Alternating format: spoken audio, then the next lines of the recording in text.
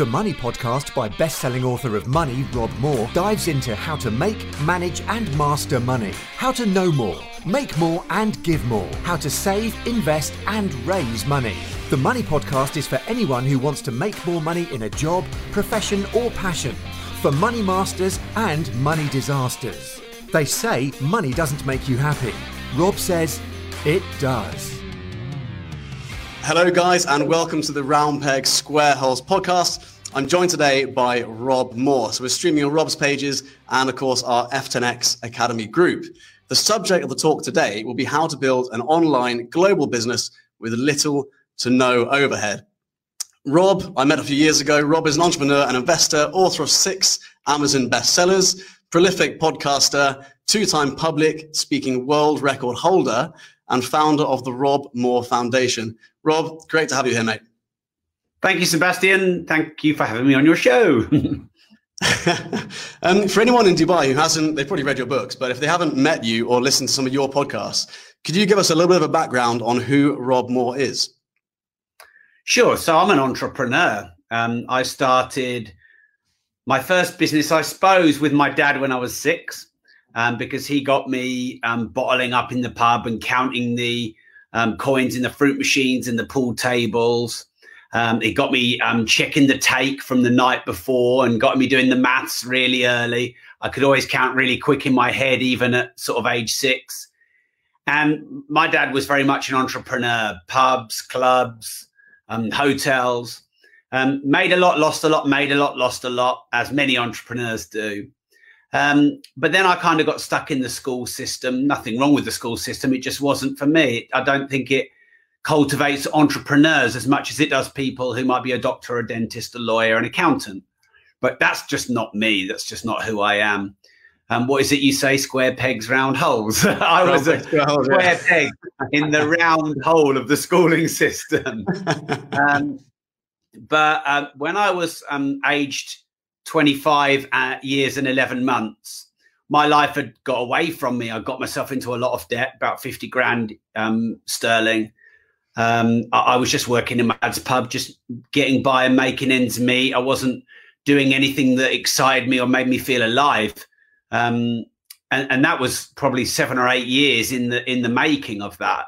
And my dad had a massive nervous breakdown in his pub.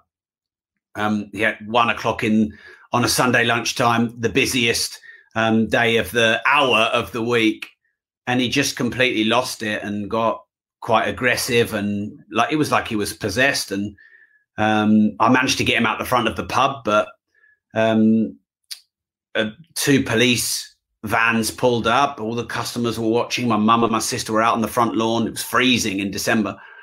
And they beat him up and beat him to, well, you could argue they were defending themselves. I thought they were quite aggressive, but he was sectioned. And he was diagnosed with bipolar. And I was 1 month away from being 26. And I sort of saw in that moment and the week after of self-reflection and beating myself up and self-loathing that actually I was wasting my life. I had this entrepreneurial spirit within me that my dad had instilled in me. But I'd just let go of my life and taken the wrong path, if you like. So I woke up.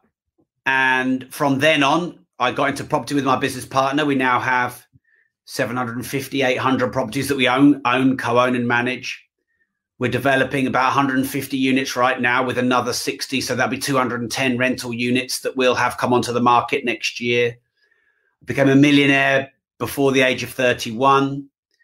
So that was within 4 years of being 50 grand in debt. I've now written 18 books with 3 I'm in the process of writing. Like you said, I've got 2 world records for longest public speeches. I have the UK's largest property training company, Progressive Property. My podcast, The Disruptive Entrepreneur, is one of the top listened to podcasts in the UK in business.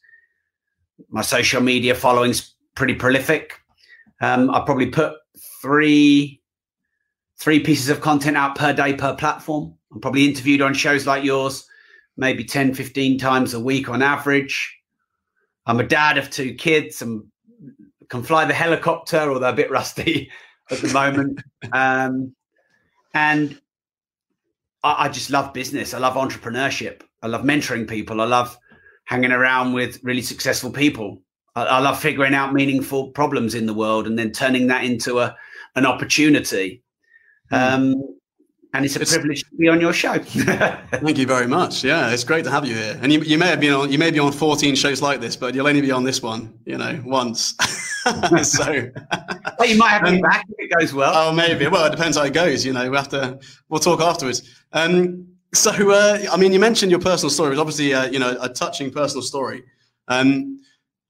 When you look back at your personal story and what you saw your dad as a business owner go through, how much did that influence the way in which you ran your business, and how much did it influence the kind of decisions you make in the way you structure your business? I'm curious about that. I don't think what happened to my dad really affects how I run my business or the strategies and tactics in business. Because actually my dad was of the work really hard, do everything yourself, don't rely on staff, don't rely on others. He was the sort of the old school, because he's 76 now, the old school Northern English way. Whereas my business philosophy is very different. I want to build a big team. I love outsourcing and leveraging. I love having people around me who are better than me at their jobs and sometimes even my jobs. I want a global scale, not local restriction. So strategically, as an entrepreneur, I almost do the opposite to my dad. But what influences me still to this day and always will is the emotional and the motivation to be a successful person and a good son. That I think about that on nearly a daily basis. There's been quite a lot of news, hasn't there, this week of people who've passed away. Maradona at 60, Baba Diop, a footballer, at 42. Well, I'm 41 and my dad's 76. So I would say every day I try and breathe in the gratitude that I still have my dad here, and, use my life and to motivate myself to do good in the world and raise a lot of money for my foundation and make sure I get to the end of every day and think, was I valuable? Did I help people? Did I serve my staff? Did I serve my community? Did I do the best I could? Did I waste any time? One of the great gifts of what happened to my dad and then getting into property was it really motivated me to want to be a successful person. And I think if you're a successful person, you can make good money along the way. And I bought my dad a brand new Mercedes. I gave him a house. I took him up in the helicopter on his 65th birthday. He wanted to be a pilot. He didn't quite make the grade. And I'll treasure those moments forever, like way more than my first million or my 5th million or my 10th million or whatever.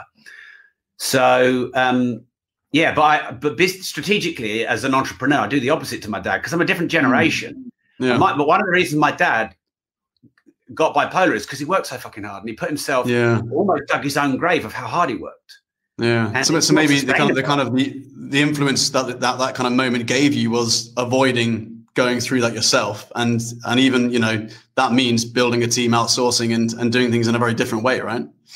Yeah. Well, I know you're quite inspired by Steve Jobs and his story. Well, actually, he got a lot of his best ideas on long walks, and he would have meetings on long walks, and that's not hard work, hustle, graft, 10x like a lot of the pervasive advices on social media.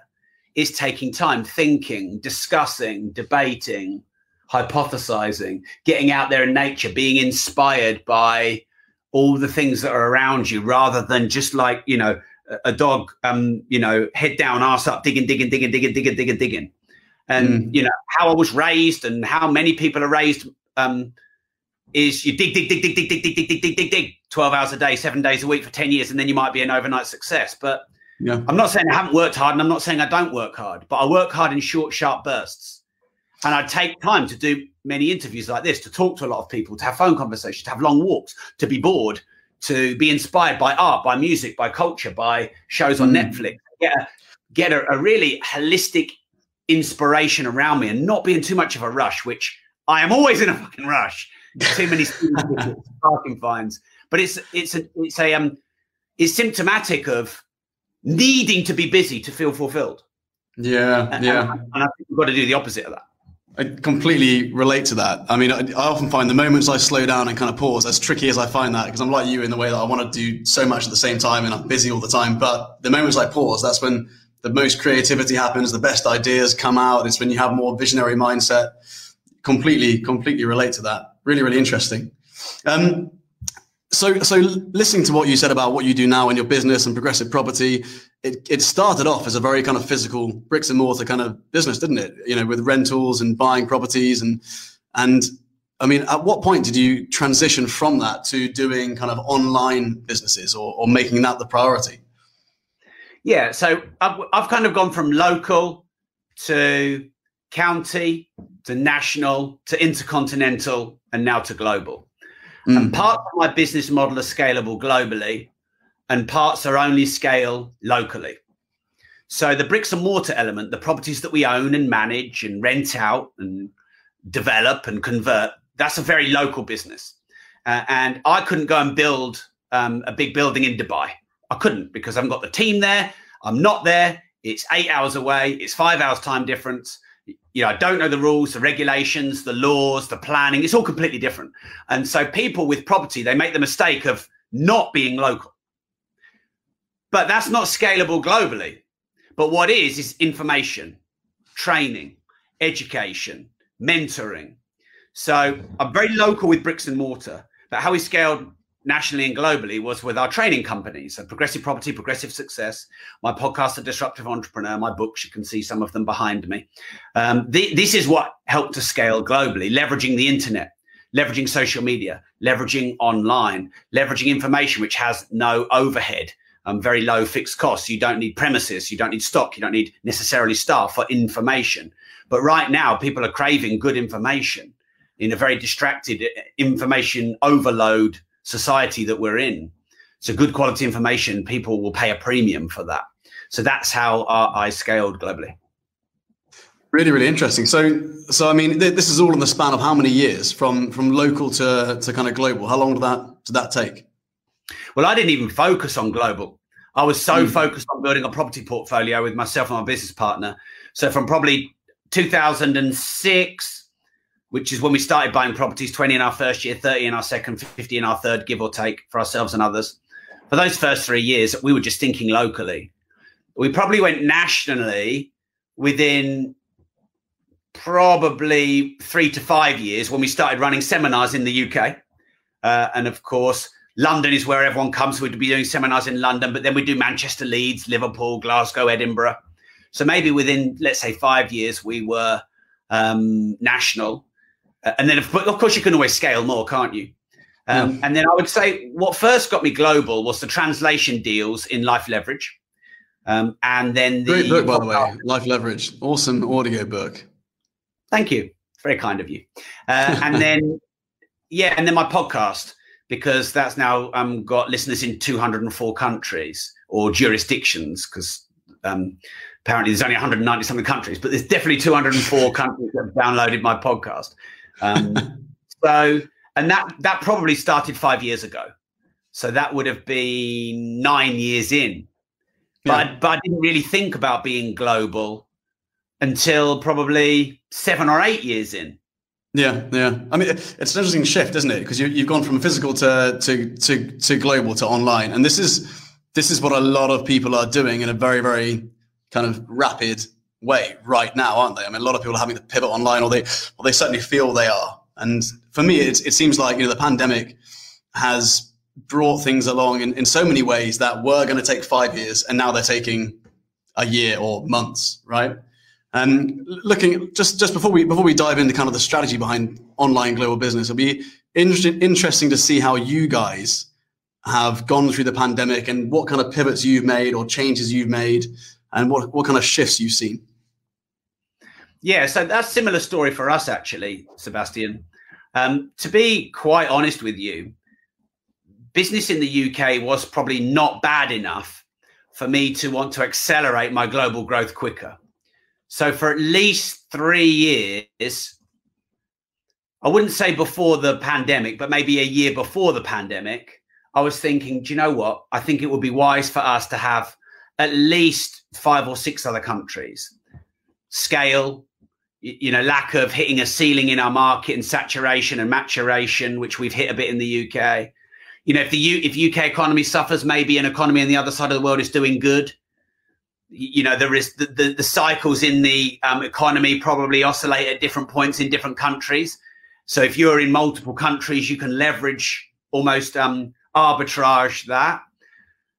So there are many, and I want to have a global impact. I don't just want to impact my community or my county. I want to impact the globe with my mission to help as many people on this planet starting to get fuck. We can try again. We can edit this out of the podcast. No, don't edit it out. All right. There's only 4,000 people watching. Yeah. To help as many people on this planet start and scale their business and get a better financial education. That's my personal vision and mission statement. But can you say it 3 times really fast? Which I just fucked up. To help as many people on this planet start and scale their business and get a better financial education. To help as many people on this planet start and scale their business and get a better financial education. To help as many people on this planet start and scale their business and get a better financial education. There you go. He's nailed it, guys. He's nailed it. Well done. Yeah. So anyway, surreal moment there. I probably was too comfortable in the UK and the business was doing well enough for me to not have to push hard. So each year we would grow the UK. We'd have some years and then some sort of fairly static years, but we'd still make enough money. And, I didn't want to fly around the world because I've got young kids. Setting up an operation overseas, there's a lot that goes into that. So each year it would be in the goals, but I'd just not be motivated enough to really push it. And then lockdown happened and then bang, I went from spending 6 to 9 months usually to create a new product or a course or mastermind program. We were doing 1 a week. We created 12 new ones, good ones in 12 weeks, which are immediately globally scalable, downloadable and saleable. Much like you said, a lot of people have been forced to pivot themselves and to implement global growth much more quickly and, become an online business fast. We went through that transition.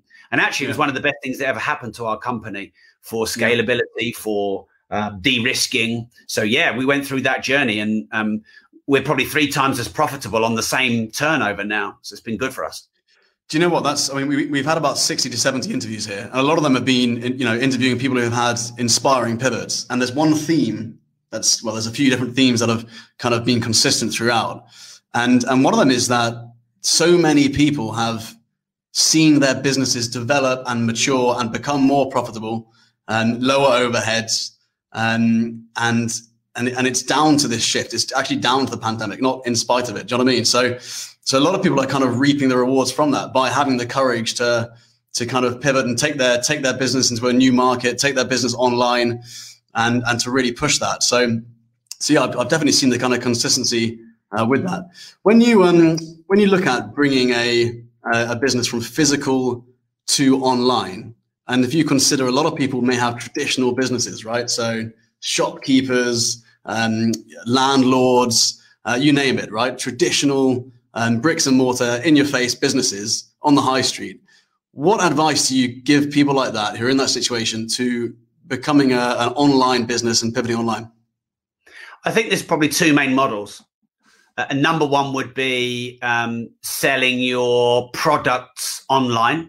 So essentially setting up an online store, Shopify, Amazon, becoming e-commerce. And then the second model would be selling your information. So what you've learned and what you know and what you've done and the experience you have, you convert that into books, podcasts, online courses, masterminds, mentorships, etc. That'd be the 2 main fast ways that you can pivot a local or bricks and mortar business into a globally scalable one. Okay, brilliant. And I guess a huge part of it is having the confidence to do it, right? I mean, what do you say to a business that's kind of worried or scared about taking that risk and pushing forward to do it? Well, number one, what are you scared of? Because I'd be quite scared of a 25-foot alligator.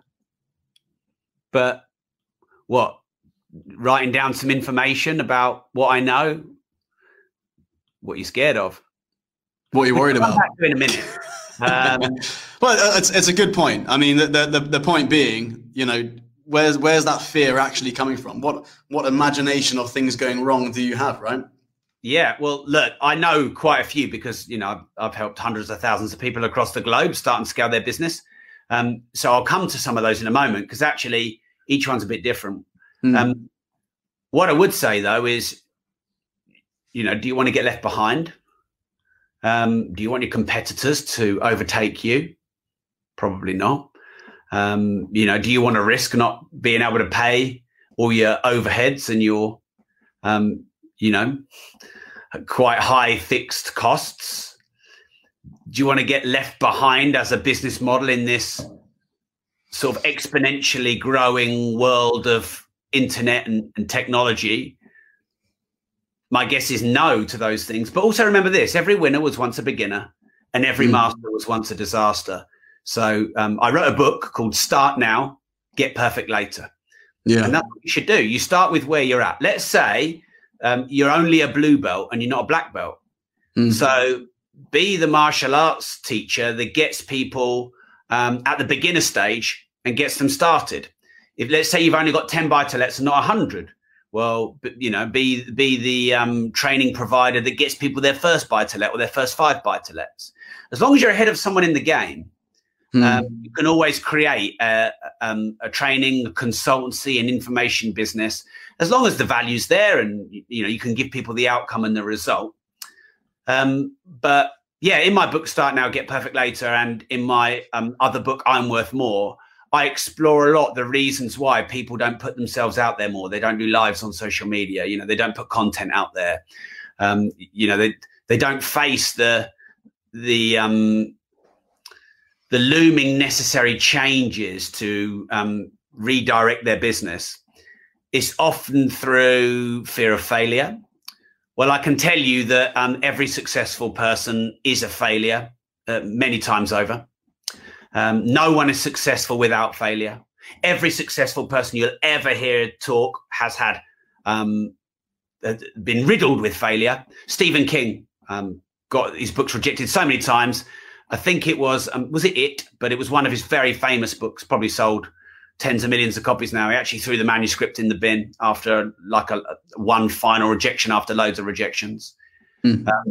How many shots do all attacking sports people need to take to score goals? Well, they miss way more than they score. So this surprised someone, a friend of mine, struggling with something at the moment that she's dealing with. And I've been helping her, and I think she perceives that I've got my shit together. And I said to her, I have to experience failure and shame every day. And if I don't experience failure and shame every day, I'm not pushing enough. So just today, 2 people who I know very well, who I thought would speak at my Young Entrepreneurs Summit.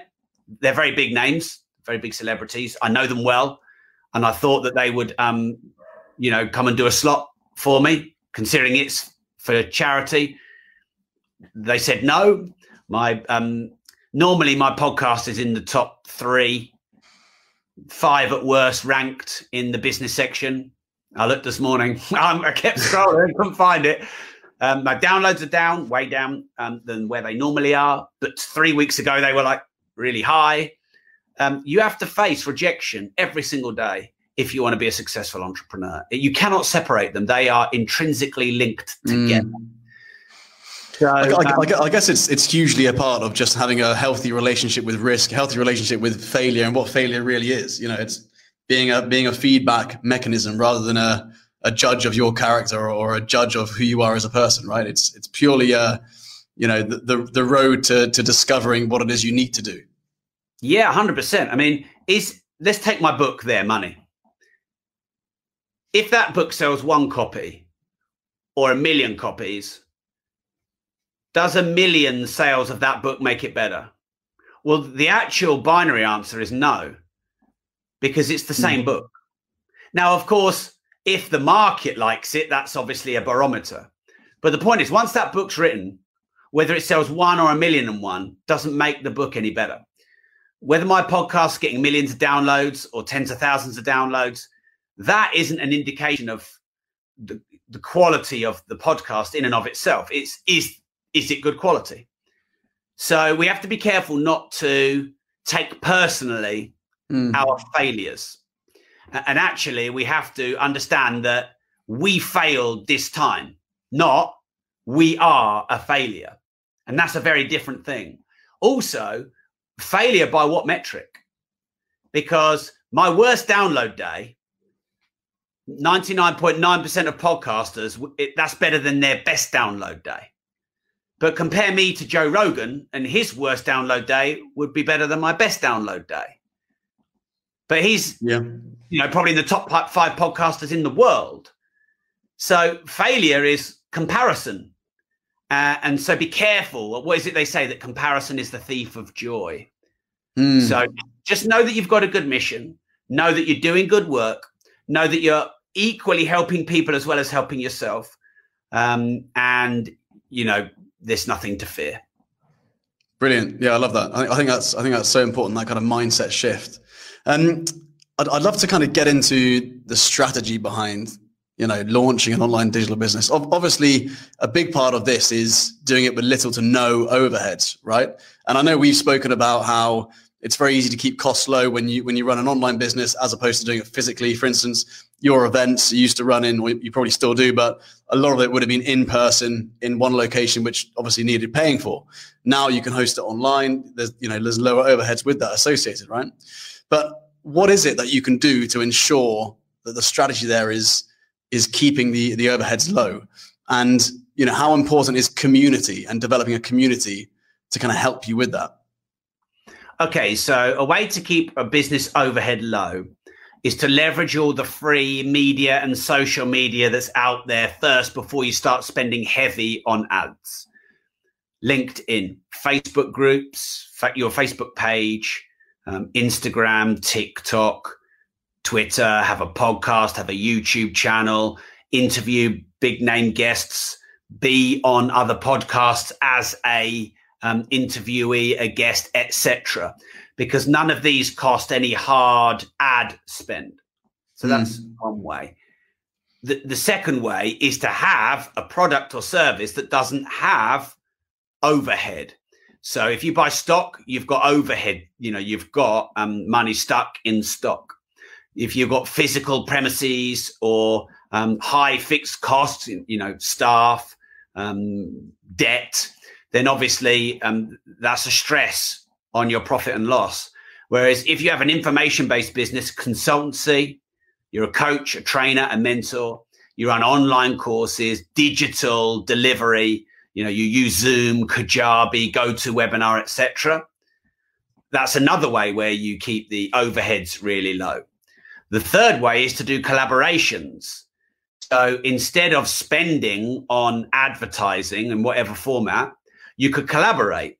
So I could promote the Square Peg Round Holes show on the Disruptive Entrepreneur, and vice versa. You could promote the Disruptive Entrepreneur on Square Peg Round Holes. And if that went well, we could do that on our respective YouTube channels. And if that went well, we could do it on our respective Facebook groups.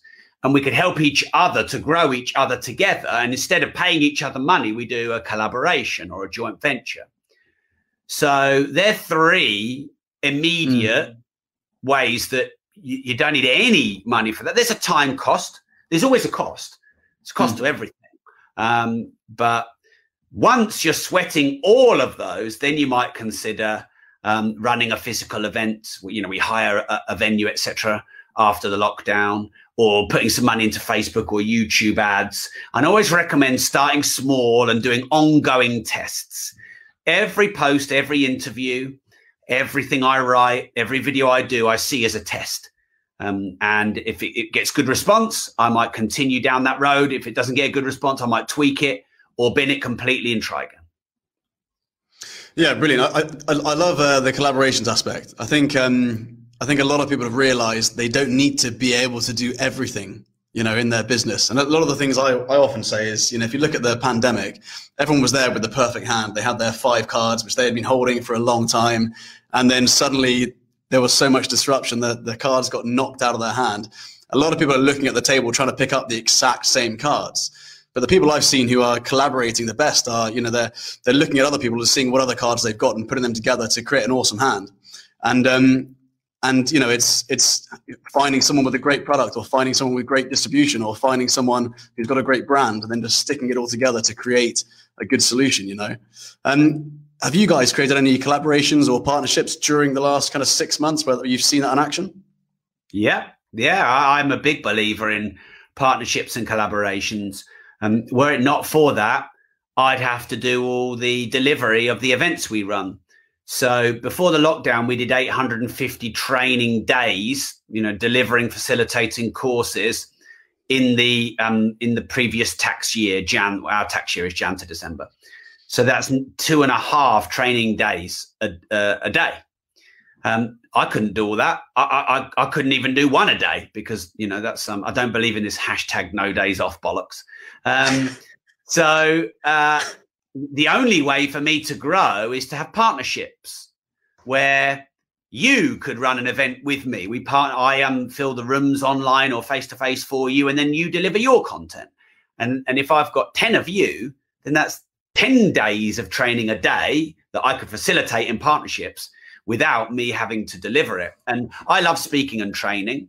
And I've had years where I've done 250 speaking days. Now, some people do 500 speaking gigs a year, but their talk's 30 to 60 minutes. Whereas when I did 250 training days, I was doing 8 to 10 hours a day. And I enjoyed it, but I really did burn myself out. I was actually really fatigued by the end of that year. So I realized it wasn't scalable, even though I loved it. So I was in this quandary. I'm loving what I do and I'm doing what I love. And that's surely, you know, a great gift of life. And not many people can say that. But I'm also my own bottleneck and I'm restricting my own growth. So just recently I've partnered up. Well, I mean, I've known him for 15 years, but Jonathan J and I have partnered together. He buys businesses often with none of his own money. Rich Hawkins, who is big on e-commerce on Shopify and Amazon, we partner with him. I partner with Kevin McDonald in property. I could list 24 partnerships I have right now. And that also enables you to scale because you don't become the bottleneck anymore. You know, imagine I did 250 days and then I get really ill because I burn myself out and I need 2 months off. Well, for 2 months, we can do no business. But imagine if I have 10 partners and even half of them get COVID and have to isolate for 2 weeks, you know, then you still got 5 training days a day that you can do. Yeah, no, 100%. And it's one of those things as well. It's more fun, I find. The partnerships I've created just made business more fun. You know, if you try and do everything yourself and try and be alone and, you know, own everything and be the lone kind of wolf with the whole thing, it's not as fun. And, you know, you can get from A to B much faster by having the team in place, by having the partnerships in place, and you scale up quicker as well, you know? Yeah, I think the saying is, if you want to go fast, go alone. If you want to go far, go together. And fast and far are really different. And I see a lot of entrepreneurs hustling like mad, working fast on their own, doing everything because, you know, social media tells them to hustle and grind and 10x and whatever else. But actually, look, in reality, you probably have 30 good hours worth of work a week. In reality, maybe even only 20. You know, when you consider the setting up, the task jumping, you know, the actual effective working time before you start to diminish your results or fatigue. And even let's say you could do 50 really deep hours worth of work a week. But if you have 10 staff and they did 5 hours each, then that's 50 hours a day with 10 staff. So, if you want to go fast, go alone. If you want to go far, go together. And we are in the world of collaboration. Someone put it in the comments. I saw it pop through. Yeah, let's see. You know, so many collaborations on Instagram, isn't there? And you can do a collaboration on a podcast, a collaboration episode where it's published on both podcasts. You could do a collaboration on YouTube. We are in the world of collaborations. We share each other's audiences. And I think it's a great way to grow. And it's a great way to grow on a low budget. Yeah, 100%. Guys, if you've got any questions at all, feel free to fire them away and we'll bring them up. We've got one here from Sharon, just replying to your chat about the training days. How much prep did you do for the day's training? Because you said it was 250 training days a year? Yeah, so it depends. In the early days, I was going on public speaking courses, reading public speaking books. I had a public speaking mentor. I would practice my talk over and over and over. I would drill it 5-10 times before I did it. And that got me to a certain level of proficiency. But then once it became more second nature and I could access a higher level of mastery through intuition and just having the information come through me, then I would stop. And I would actually just, like, for example, with this podcast and all the other podcasts, I intentionally don't want to see the questions, because I want each interview to be different so that it's unique. I mean, I know one person who's done the same speech probably 5,000 times. Wow. And something you get with me is every single interview and every single speech is different.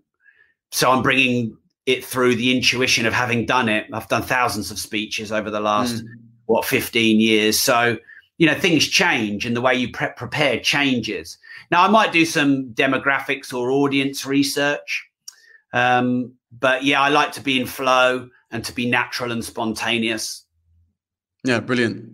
In terms of this question here, do you think someone can rely primarily on the free social media and still reach a large audience? Yes. Yeah, I do. I really do. Look, it's nice if you can put money into advertising. We probably spend £250,000 a month on advertising. I was reading my marketing reports this morning, and actually we spent 1,700 quid this week on 3 podcast ads, not as in, it's seen 3 times, but 3 ad campaigns on our podcast. And we spent $3,000 this week on 1 book campaign, and really didn't really get that good a return. So look, we can spend sometimes a few thousand quid and get a massive return. But I think people think the panacea is being able to grow your audience through ad spend. But you can just as easily waste your ad spend and burn it through diminishing law of returns. And when your staff are spending money that isn't theirs, they don't quite, care for that money as much as you would. So, there's an age-old joke in marketing: 50% of your marketing budget gets a return. You just don't know which 50%. So I see money being burned all over the place. In fact, I'd accept that 20% of our 20% of our 250 grand a month ad spend. So 50 grand a month, I'd expect that just to get burned and, wasted as test campaigns. But of course that leads to success. So don't be in a rush to go and spend a load of money on ads until you've exhausted all low cost and free media. But once you've done that, then you should start scaling up on your ads. But you can, for example, let's say you're in property. You could join my progressive property community with 33,500 members. You've got 33,500 captive people there. Now, you can't go in and spam the group, but you can build a brand and a reputation and people will come to you.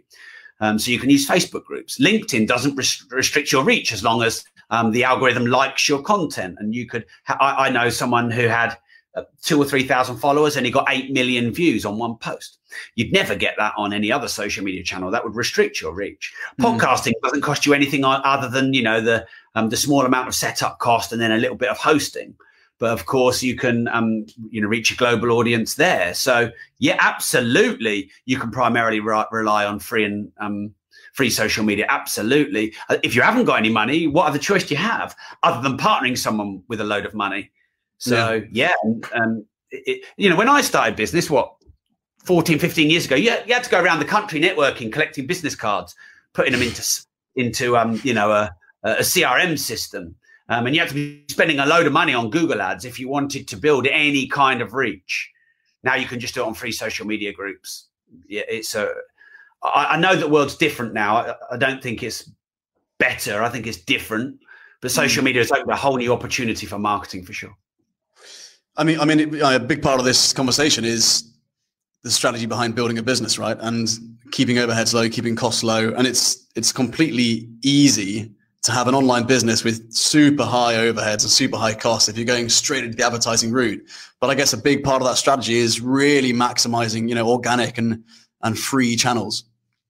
Yeah. I mean, if you can increase your organic reach, if you can increase the amount of shares you've got, if you can join the relevant niche groups with thousands of members in, yeah, if I often go on social media and I'll make a comment on someone else's social media platform.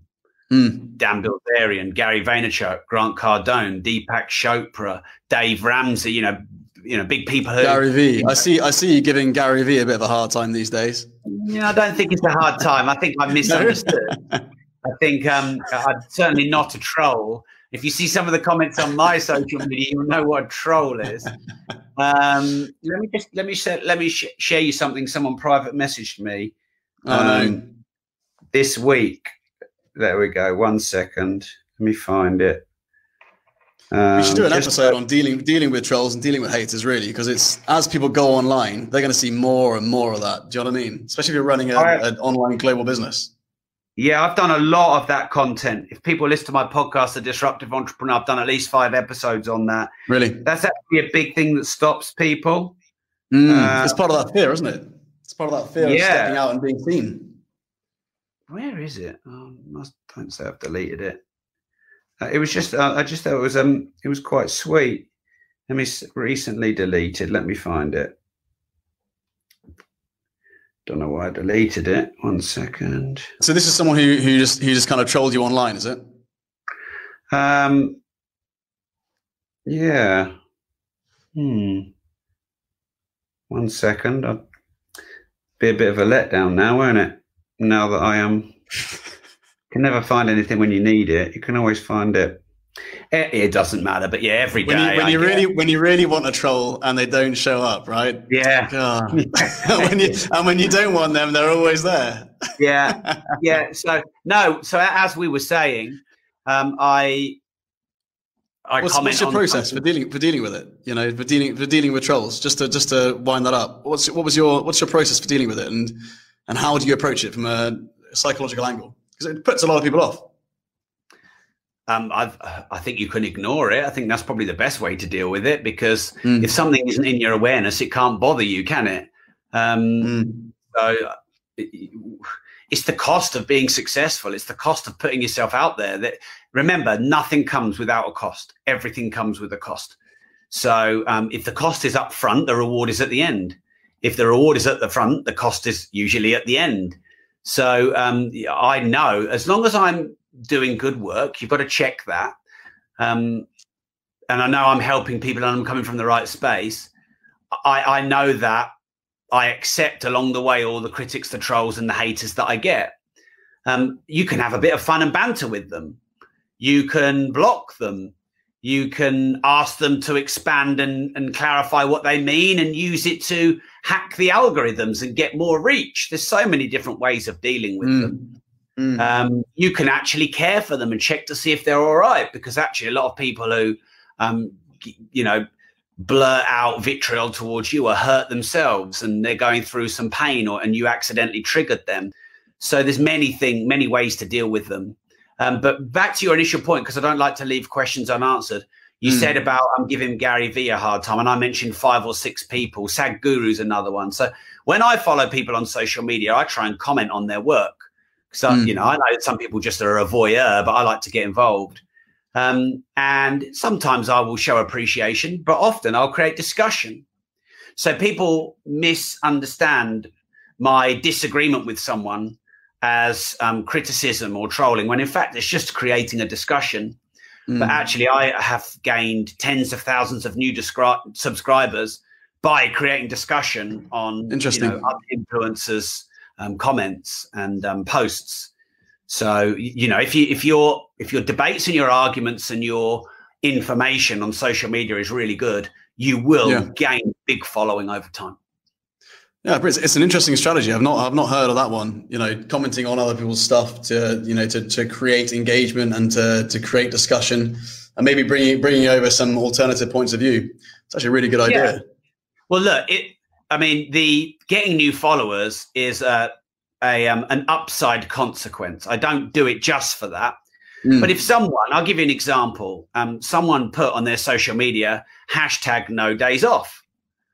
And I just said, I'm not sure that's a good hashtag, because I think everyone needs some days off. And I bet you've had at least one day off. And there's a lot of prevailing sentiment around hustle and grind and 10x and having no days off, and that's how you're a successful entrepreneur. But what about the mental health connotations? What about the burnout? What about the lack of patience? What about the you don't handle yourself well because you're emotionally and physically drained? And what about the consequences of no days off? What about the lack of ideation and creativity because you're not having any days off? So that would be how I would engage with something where I think that there's an alternative point of view. If people misconstrue that as trolling, that's on them, not on me. But I actually 100%. Think that telling people to have no days off ever is bad advice. And it's my duty to call that out. Yeah, absolutely. So calling things out, what would you say are the top 3 mistakes that people make when they transition from physical to online business? Because a lot of people watching this right now will be physical businesses. They're about to take their businesses online. A lot of people who will be listening to this podcast would love to do it. But what are the mistakes they should look out for? I know we touched on ad spend and maximizing organic channels. But what are the mistakes can people look out for? Okay, I think one of them is not embracing it quick enough and waiting too long and holding on to the idea that your existing business model is okay and it will be okay. Yeah. Some people believe in a decade or two, retail will be completely dead. I'm not saying I necessarily agree with that, but if there's a risk of that, then you need to be online. So it's making that transition more quickly, number one. Number two is it's putting yourself out there more. I don't think enough people put themselves out there enough. And I think that, you should have the start now, get perfect later approach to putting yourself out there. And try and put more content out there, get involved in more discussions and debates, do more video content, do more live videos, do more Ask Me Anythings. And the great gift about putting yourself out there more is not just the increase in volume. It's not just the increase in confidence. It's the iterative improvement. I fly a helicopter and they're really hard to fly. And you cannot improve flying a helicopter without getting in the helicopter and flying it. So you cannot improve your marketing, your message, your reach, your story until you embrace putting all of your content out there. You can't create perfect content. You have to go through loads of iterations. I loved Ed Sheeran's documentary. I watched it on Apple TV. And he said, look, if you want to write good songs, you've got to write a lot of shit songs first. And that was what one of his teachers taught him. And I just think that's brilliant. If you want to write good content, you've got to write a lot of shit content. If you want to write a great book, you've got to write a shit book. It's just that if you want to do great podcasts and great interviews, you've got to do a few shit ones. It's just the process of getting better. So I would say that would be the second mistake. I mean that's second mistake. Really, it's all about being prolific, right? So many people just focus. They're such perfectionists that they kind of create extra stumbling blocks on themselves to try and get over. Whereas person B, who's being prolific, has produced 6 or 7 different courses, 2 of which have really hit the ground running. The other 5 have failed. And person A is still trying to perfect that one course without testing the market first to see if it's really something people want. Yeah. There's the saying, isn't there? Prolific is better than perfect. I agree with that. There's probably a balance because sometimes I think I did that too fast. I could have done a bit more research. So, and some things you do need to check. Like Grant Cardone is a friend of mine. He said, I'd never bother spell checking all my posts. I just stick them out there. People will tell me, speed. And I get that. But sometimes it is wise just to spell check something a second time or just check it. But just don't overdo it. But you learn on the go more than before the go. You have to do a load of social media posts before you work out what gets engagement. You have to write a few books before you find your voice. You have to do quite a few Facebook Lives before you get the lighting right and the ambient. That's a great example. Just start with a Facebook Live on your phone. Okay, the light's a bit shit, the audio's a bit shit, but it will teach you and lead you, and then you'll test a light and you'll test a podcast mic. And even in here, this is a new studio at home that I've built, and I still haven't got my proper podcast mic set up. And the lighting is better because I've got a light behind me, but it's not great. It's not perfect by any means. I've actually just had the room soundproofed, so the audio is probably a bit better than it was last week when it was echoey. But the point is, I can make this room better every week. I can make the tech and the equipment better every week by doing it on the go as you go. You asked me for 3. Again, I don't like to leave any questions unanswered. It's very difficult to say 3, but I would say business model is really important. You know, a lot of people talk about mindset and stuff like that. But I think you've got to have the right business model. You know, is it scalable and leverageable online? Is it a business model that you really like? Like a lot of people say to me, "Oh, Rob, what's the quickest way to make, 100% return in a year, or, £1 million or 100 grand?" And actually the answer is, well, there's a load of ways to do that. And there's a load of ways to fail at that. So pick something you really enjoy. If you're going to create an information business, do it on something you're passionate about. Some people say to me things like, "Oh, well, Rob, I haven't been doing my martial arts for 20 years, or I haven't been playing chess for 15 decades. Why are people going to listen to me?" Well, if you love what you do, you've got a great podcast, because people love your passion, your energy, your enthusiasm. And also, if you have the humility to know that you're not the best in the world, but you want to improve, people also love that. So it's the iterative impact of passion. And then the final thing I'll say, I like to give 4 answers to a question where you asked me 3. And that is marketing. Too many people focus on the quality of the product, getting things perfect, having all their ducks in a row. The single most important function of any business is marketing. If you have a shop, sales, which a lot of people say is important in business, which of course it is selling to people in the shop. But marketing is getting people in the shop in the first place. You have got to be as good at marketing as you are at product. That's really interesting, isn't it? I find that a lot of business owners who are really successful, they tend to measure things that a lot of other business owners don't measure. When you look at your businesses, and Progressive Property being one, do you guys measure the way in which a metric or something that determines success differently to other people? Well, is there some element of that? Yeah, I mean, there's quite a lot of penis measuring going on in business, but I'm not sure. Progressive Property, or no? So, I believe you cannot master what you do not measure. So whether that's the macros of your diet, so that you know that you're in a calorie deficit or surplus and you're getting the right macros in, or whether that's the return on ad spend, the cost per click, the cost per conversion, the cost per lead, the cost per sale, the lifetime client value, you cannot master what you do not measure. So yeah, I'm trying to measure as many metrics in my organization as possible without getting into diminishing law of returns of anality, where you're getting too micro. So yeah, I'm trying to measure everything all the way down the line. Average spend per customer, lifetime client value per customer, maximum acquisition cost of lead, maximum acquisition cost of lead per channel, return on ad spend as a percentage, return on customer spend as a percentage, number of purchases per average client, average number of years a client is a client, average number of referrals each client gives, per head revenue on online and physical events. Yeah, just you cannot master what you do not measure. Yeah, brilliant advice. Looking forward, Rob, to the next kind of 5 years, Progressive Property, Rob Moore, what's the plan? What's the vision that you guys have? Well, I've taken a different direction to my companies. So I have to give you 2 answers to this, Sebastian. Sure. So with my companies, we're going to continue our global growth. We're running online and face-to-face seminars in hopefully 5 continents over the next 24 months, assuming no more lockdown repercussions. And then the same with my other training business, Progressive Success, which is business and public speaking and personal development. In terms of our brands, so we have many brands: the Disruptive Entrepreneur, my brand, Progressive Success, Progressive Property. We want to continue to grow them globally.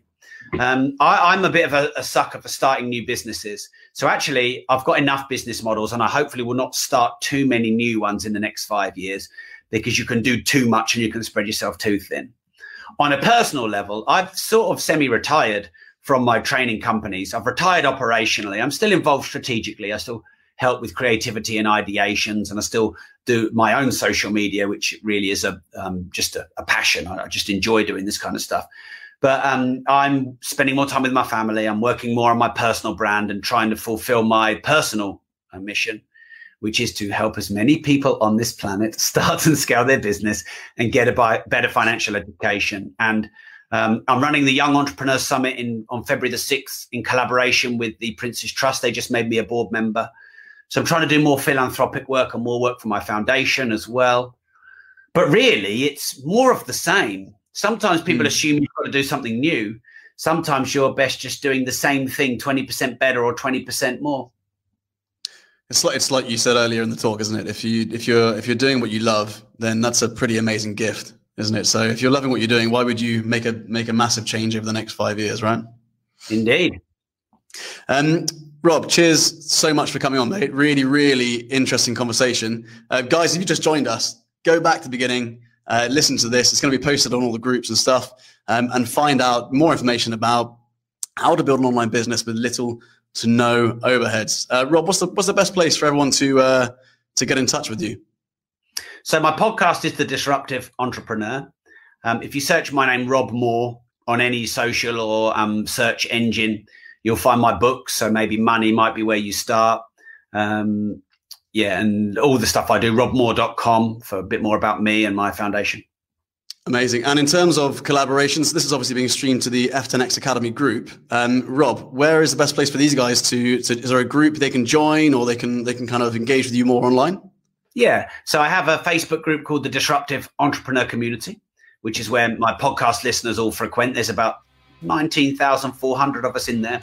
But you can follow me on Facebook on my page or on any social channel. Just search my name, Rob Moore, or Rob Moore Progressive. Amazing stuff. Cool, mate. Thank you so much for coming on, and I will speak to you soon. Take care. Cheers. Thanks, everyone.